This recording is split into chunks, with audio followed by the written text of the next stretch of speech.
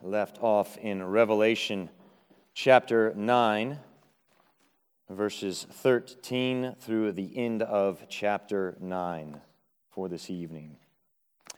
Revelation 9, verses 13 through 21.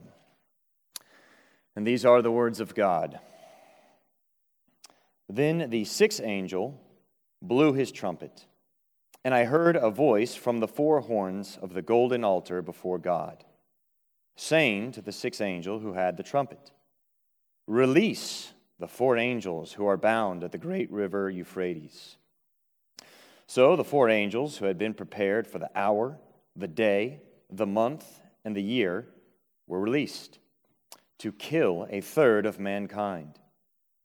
The number of mounted troops was twice 10,000 times 10,000. I heard their number. And this is how I saw the horses in my vision, and those who rode them. They wore breastplates, the color of fire and of sapphire and of sulfur. And the heads of the horses were like lions' heads. And the fire and smoke and sulfur came out of their mouths. By these three plagues, a third of mankind was killed, by the fire and smoke and sulfur coming out of their mouths. For the power of the horses is in their mouths and in their tails. For their tails are like serpents with heads, and by means of them they wound. The rest of mankind, who were not killed by these plagues, did not repent of the works of their hands, nor give up worshiping demons and idols of gold and silver and bronze and stone and wood, which cannot see or hear or walk. Nor did they repent of their murders or their sorceries or their sexual immorality or their thefts. And let us pray. Our gracious God and Heavenly Father, we do thank you for your word. That indeed, as you've spoken many times in many ways in these last days, you have spoken to us definitively through your Son, the Lord Jesus Christ. And it is your word that bears witness unto him to make us wise for salvation. And so we pray just that you would give us eyes to see and ears to hear. And we pray it in Jesus' name. Amen. Well, the great Woody Allen once captured well the fear of death that I think so many of us feel but perhaps try to suppress when, in his own witty, Woody Allen-like way, once said, "I don't mind dying so much as long as I don't have to be there when it happens to me." And I think that sums it up well, the kind of control and power that man longs to have over death, even to do so by pretending, maybe even deceiving himself, that death would not swallow him up. You could compare those words of Woody Allen, for instance, to one Martin Luther, who said this: "The man who fears death is not sufficiently Christian." Now, those are strong words, aren't they? The one who fears death, Luther says, needs to mature out of that fear. Grow out of that fear. Maybe using the language of 1 John, to know more and more of the perfect love that casts out all fear, even the fear of death itself. And I speak of death because tonight, in our text, we examine trumpet number 6. And just as a refresher from where we've been thus far, we've seen all kinds of plagues, sundry plagues to use Mark's term, right? We've seen plagues of hail, of locust, of fire, of even torment, but it is in this sixth trumpet in particular that there's this increased intensity to it. And this trumpet specifically ushers in a plague of nothing less than death. And so we'll walk through this text in two simple parts, looking firstly at those who are slain in verses 13 through 19, and then those spared in verses 20 and the end of the chapter. But the main point that would really have to wait to the end to draw out is simply that we become like what we worship. Whatever it is that you worship, that is what you will come to resemble, for better or for worse. So firstly, a look at those killed in verses 13 through 19. For me, it was many moons ago in military school where I was introduced to what is surely the most obnoxious alarm clock ever devised by man, and that was a trumpet that would go off early in the morning, playing reveille, to wake up cadets, to wake up troops to be ready for battle. And that is a very much an ancient military custom that still endures to this day. And it's the same with this sixth trumpet. This trumpet, blown in verse 13, is a militant trumpet. If you look at verse 16, you can see specifically that it is mounted troops, warriors who are roused for rage by this trumpet.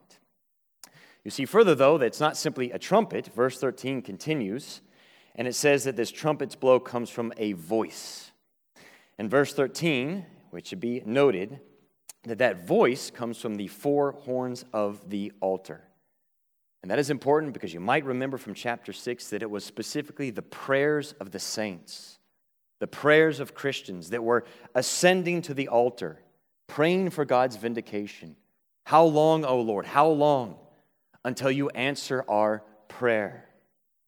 And you see in that the power of persistent prayer, because now it is as if God has seen, God has heard, and God has answered their prayer.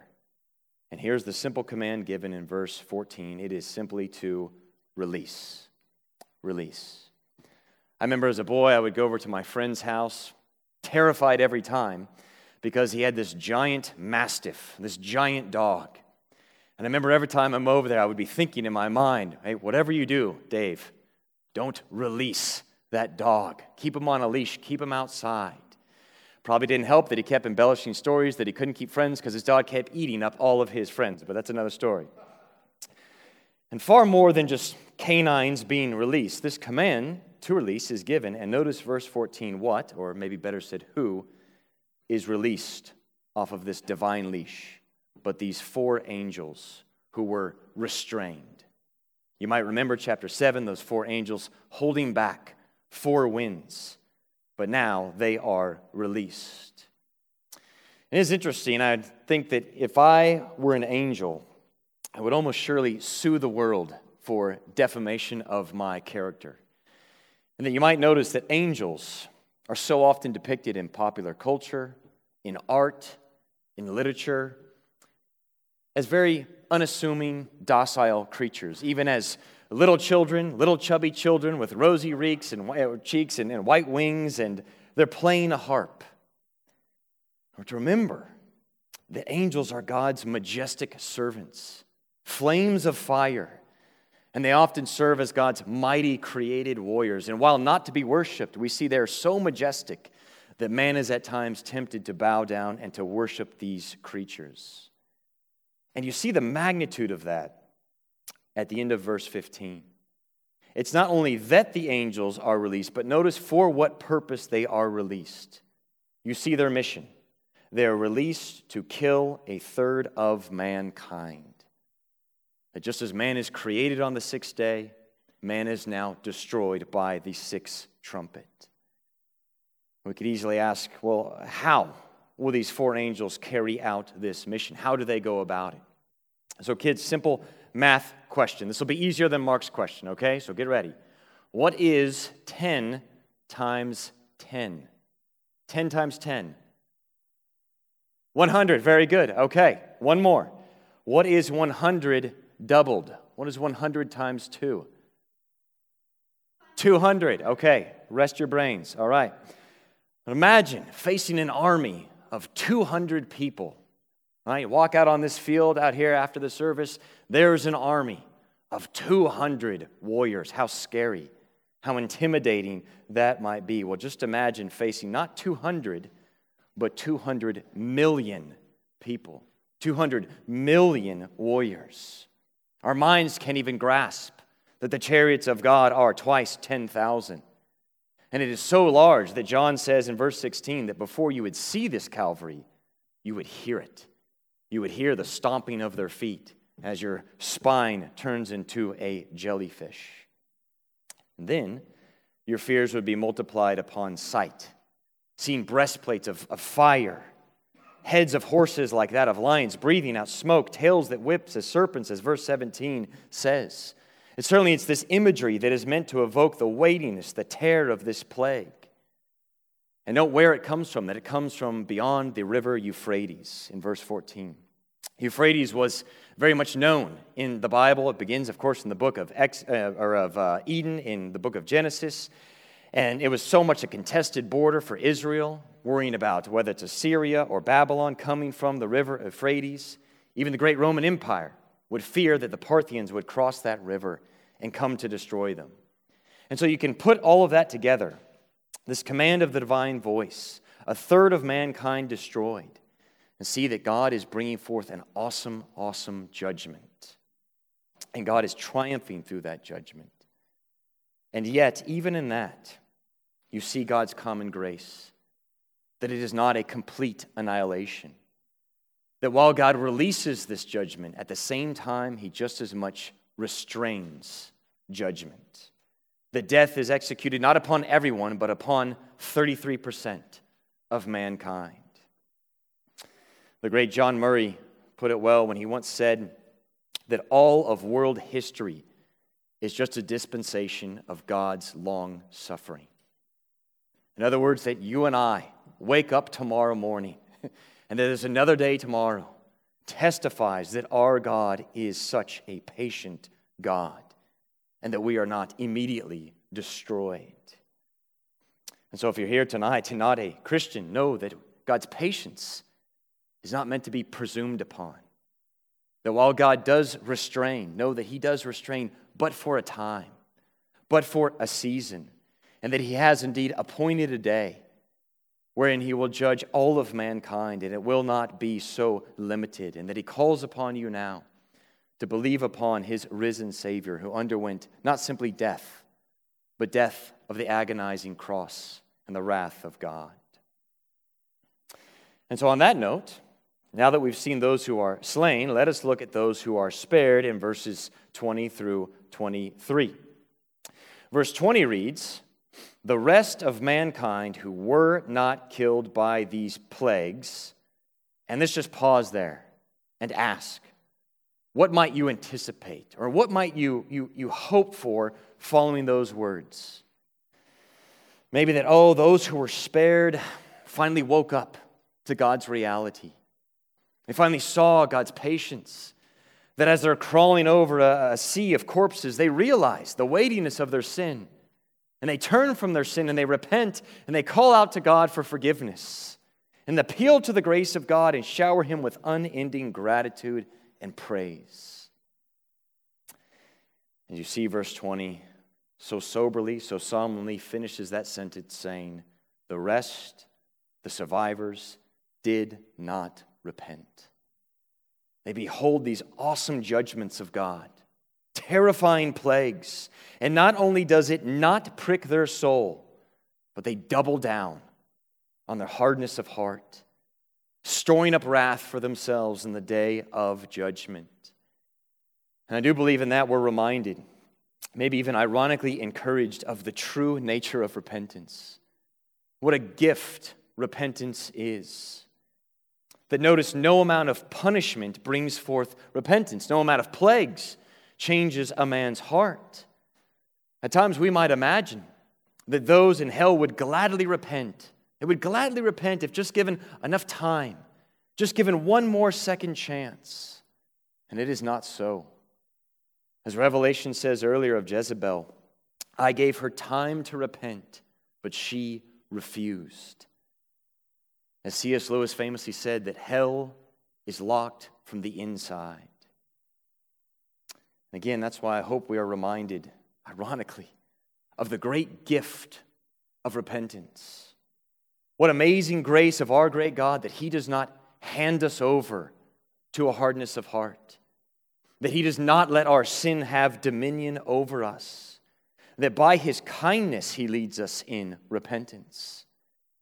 And so I do pray you're uniquely encouraged in your own work of repentance.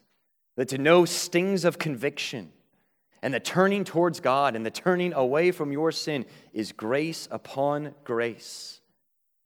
Perhaps we all do well tonight to ask, what is it that by the grace of God you could put off? You could put to death today? and put on to be more and more like Christ.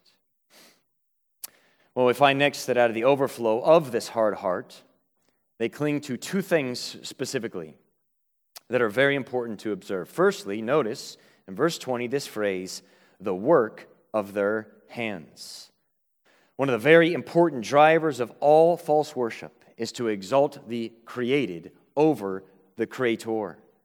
That the very nature of idolatry is to bring forth some kind of human product and then exalt that product and worship it as the substitute God. So very simple, you can get some wood, carve yourself an idol, and that is what you can worship that you made with your own hands. Or in our modern context, you can go and make money. You could go and sculpt a better body. You could go and fashion a better career. You could go and obtain control and power and fame, and it be a true act of devotion. And even scarier, of course, is that you don't even need to obtain it, but just long for it and simply crave it, which is why the New Testament can so often refer to idolatry simply as covetousness. Once I get this, once I get that, I will be made whole. But make no mistake, it is a great exchange, a great distortion. It's an attempt to cash out on the glory of God and to cash in on man's glory. Such is the nature of idolatry. Secondly, while an idol itself might be lifeless, if you will, we notice that the driver, the animator behind this worship is alive and well. Verse 20, notice, it reads that this is the act of the worshiping of demons. Perhaps that sounds odd at first, but it should not be the least bit surprising to us, as we know Satan's aim is to steal as much glory as he can from God and divert it onto himself. And you see this all throughout Scripture, but maybe an easy example, since we're in the book of Exodus normally, we think of the golden calf. The Israelites go and they make with their hands that golden calf, and then they bow down and they worship it. And while it may not seem overtly demonic, Deuteronomy reads thus, that Israel sacrificed to demons that were no gods. Indeed, the rabbis commented on that event, saying Satan himself was there, prancing about as the cheerleader of that worship ceremony. And such a thing is not unique to the Old Testament. It continues in the New Testament. It continues to this day. That as worship always does, righteous worship leads to righteous living. False worship leads to false living. And you see exactly that unfolded in the next verse, in their deeds, in their actions and behaviors. Verse 21, nor did they repent of their murders or their sorceries or their sexual immoralities or their thefts. And it is because of these things that God's judgment falls upon them. And students, you might do well, and all of us really would do well to pay attention to that list of sins in verse 21. And just notice that sexual immorality is listed. And I say that simply as a cultural reminder in that our present day does its most aggressive, most cunning work in our youth to try and persuade you that sexual immorality is hardly even a thing. And really the only sin there is to not express your sexual liberties in whatever way that you seem fit. Students, you need to know that God's Word anticipates this. God's Word knows this. And as Ephesians so clearly says, do not be deceived. In other words, you should expect that you will be tempted in this act of deception. But do not be deceived. Because of these things, sexual immorality being one of them, because of these things, the wrath of God comes upon the rebellious. Well, as we begin to close, let us take up into our hearts but three things that you learn from this apocalyptic wisdom. Firstly, which is such a recurring theme throughout Revelation, is the truth that we become like what we worship. Whatever humans worship, whatever we set our hearts upon, that is what we become more and more like, for better or for worse. To say man is the image of God, it says as much. We are meant to image forth and be imagers. And I've hinted at that, but let me just tease it out a little further from verse 20. As you look, and notice how these idols specifically are described. Notice verse 20, very specifically it says that these idols cannot see, they cannot hear, they cannot walk. Very important description, that they worship these dumb, lifeless idols. And thus, those who worship them become like them. In that, the false worshiper would be blinded, unable to see, unable to behold the glory of Christ, unable to see the King in his beauty. The false worshiper would be unable to hear, deaf when it comes to the hearing of God's word, deaf when it comes to the hearing of the things that make one wise for salvation. And thirdly, the false worshiper, worshiping the false idol, becomes like it, and that he or she cannot walk, paralyzed when it comes to walking in a manner pleasing to the Lord, walking uprightly and in righteousness. So again, I pray that you are vitalized by the reverse reality, that as we do worship God rightly, in spirit and in truth, that we become more and more like Him. How awesome that we can actually be renewed after the image of God our Maker, that we really can be transformed from one degree of glory to another by worshiping the living Christ. Secondly, the hardness of the human heart. And you see it here that no amount of warning, no amount of plague, no amount of punishment softens the heart to turn from such false worship, animated by this demonic power. Kids, maybe to think of a question, if you were asked, what is the hardest material on earth? How would you answer that question? What is the hardest material on earth? And maybe you'd say, a special gem, a rock, a diamond, maybe some other fancy gem that I don't even know about as you think about it. But kids, you would be right to say, as you think about it a little bit more, that the hardest material on earth is the human heart. The human heart, hardened against God, turning from God, deaf, dumb, mute, cannot see when it comes to God's grace. And again, how great is the reverse reality. That praise be to God who can melt the heart with His gospel of grace, that He can turn hardened sinners into the softest saints. And we may take this as a great exhortation to not harden our hearts, to keep it soft with the means of grace, and to grow in our love for the Lord Jesus. And lastly, the sovereignty of God. Perhaps as you read this section, you think, man, nothing seems more riotous, more chaotic, more random than this anarchy of this plague. And yet, as we read further, we see that nothing was more prepared. That the unleashing of the sixth trumpet is right on schedule. As you look at verse 15, we're right on time according to the plan of the sovereign God. For verse 15 tells us that everything the angels unleashed, every ounce of punishment, every ounce of plague had been prepared, had been made ready for the hour, the day, the month, and the year.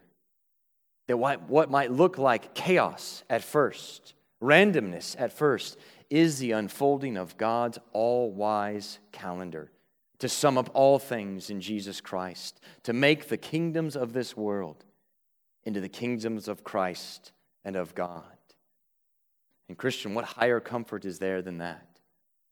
That we are kept by such a God who never sleeps, who never slumbers, that not even death itself could separate us from the love of God in Christ. And that this same God softens our hearts with His gospel of grace, that we might truly worship the King and so be like Him, that He may be glorified forever and ever. And let us pray. Our gracious God and Heavenly Father, we praise You, Lord God, indeed, that You would take the heart of stone within us, that You would give us a heart of flesh, that when we were once blind and deaf, that You would give us eyes to see and ears to hear. That you would keep us from false worship, that we might worship you in spirit and in truth. That with eyes fixed upon Christ, that we truly might be transformed from one degree of glory to another. And we ask these things in Jesus' name, and amen. Well, as we continue in worship, let us stand as we sing Jesus Paid It All, hymn number 308.